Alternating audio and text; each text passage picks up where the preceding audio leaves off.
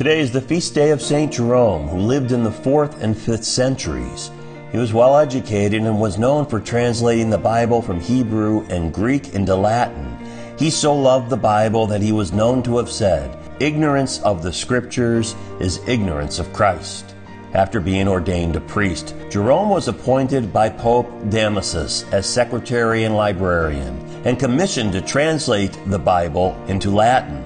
He was sometimes spoken of as the next pope, but his satirical attacks on the manners of Roman clergy caused him to make enemies.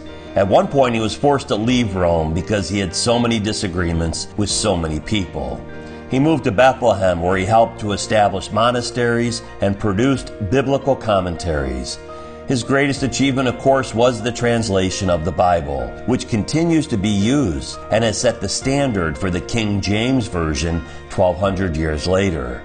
Yet even though he had many gifts, he still struggled with anger. St. Jerome was known at times to have an explosive temper that was usually directed at others. He could be difficult to get along with, and was known to be tactless, outspoken, and even vindictive.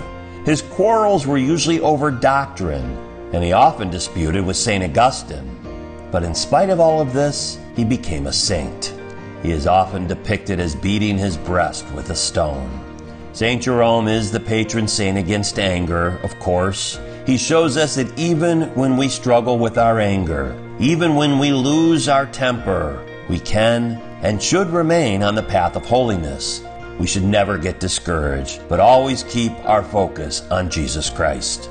This is Father Doug Brown, chaplain of AM 1260 The Rock, Cleveland's Catholic Radio, and pastor of Mary Queen of Peace in Cleveland.